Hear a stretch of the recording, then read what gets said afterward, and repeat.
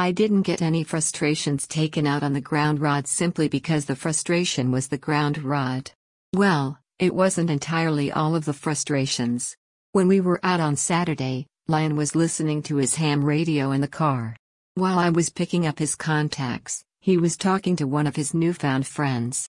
I know he was considering asking for help setting up the new antenna. I didn't know if he had.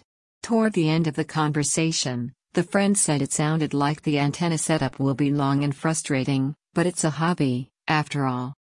I'm starting to think ham radio operators are like car enthusiasts.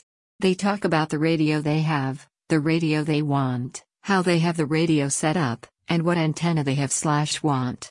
It's a series of model numbers and frequencies that only make any sense if you're a ham radio operator. Anytime I've gone to car shows, it was to see old cars or cool paint jobs. I don't care what size engine it has or how long it took to put the widget on the whatchamacallit.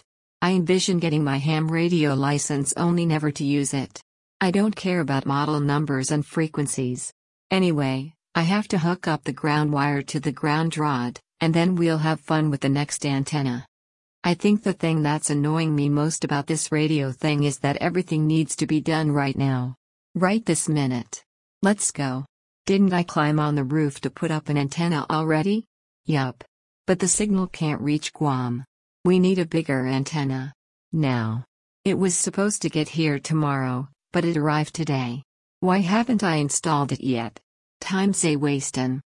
I know he wants to try the boner juice again.